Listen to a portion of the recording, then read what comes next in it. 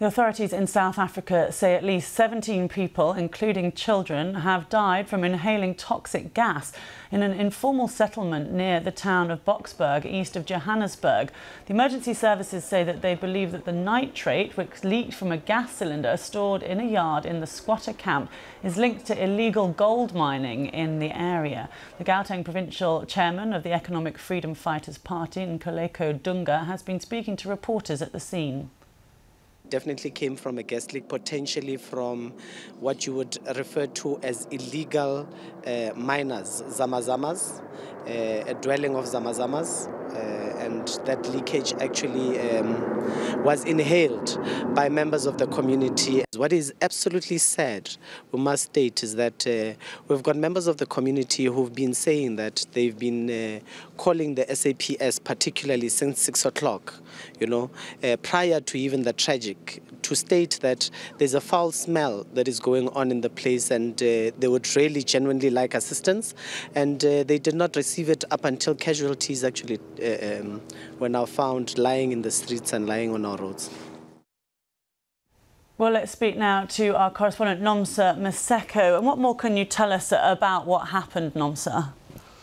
Well, from what we have gathered so far is that there was a foul smell at the Angelo informal settlement at around 6 p.m. last night, and people started suspecting that there could possibly a gas leak because that informal settlement, some of the yards or shacks that are there are rented by illegal gold miners who are known here as zamazamas. And it did indeed turn out that where the gas leak actually took place is an area or a shack where there were gas canisters inside, and those are the kind of areas where illegal miners, rent out to extract gold from soil that they would have stolen from abandoned mine shafts all around this area here in eastern Johannesburg.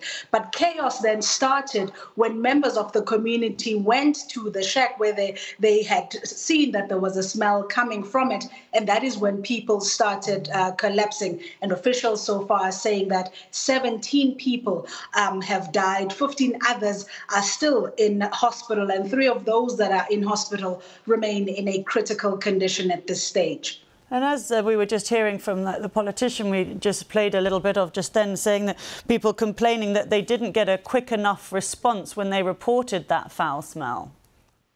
Well, this is unfortunately the tragedy when it comes to South African black communities, to be specific, because even though they will call for help, it never comes. It only comes when it is late, and what happened there last night is no surprise that emergency services officials only arrived at the scene once casualties started to be reported. In fact, the BBC did speak to one woman whose husband also died at the scene. She was not there at the time because she was at work, but she did manage to tell us that she received a call from her neighbors saying that her husband was one of the people that had collapsed in the area. And most of those people, it appears that the people that had collapsed or even died were within a 100-meter radius of where the gas canisters were found. So you will be seeing a lot of,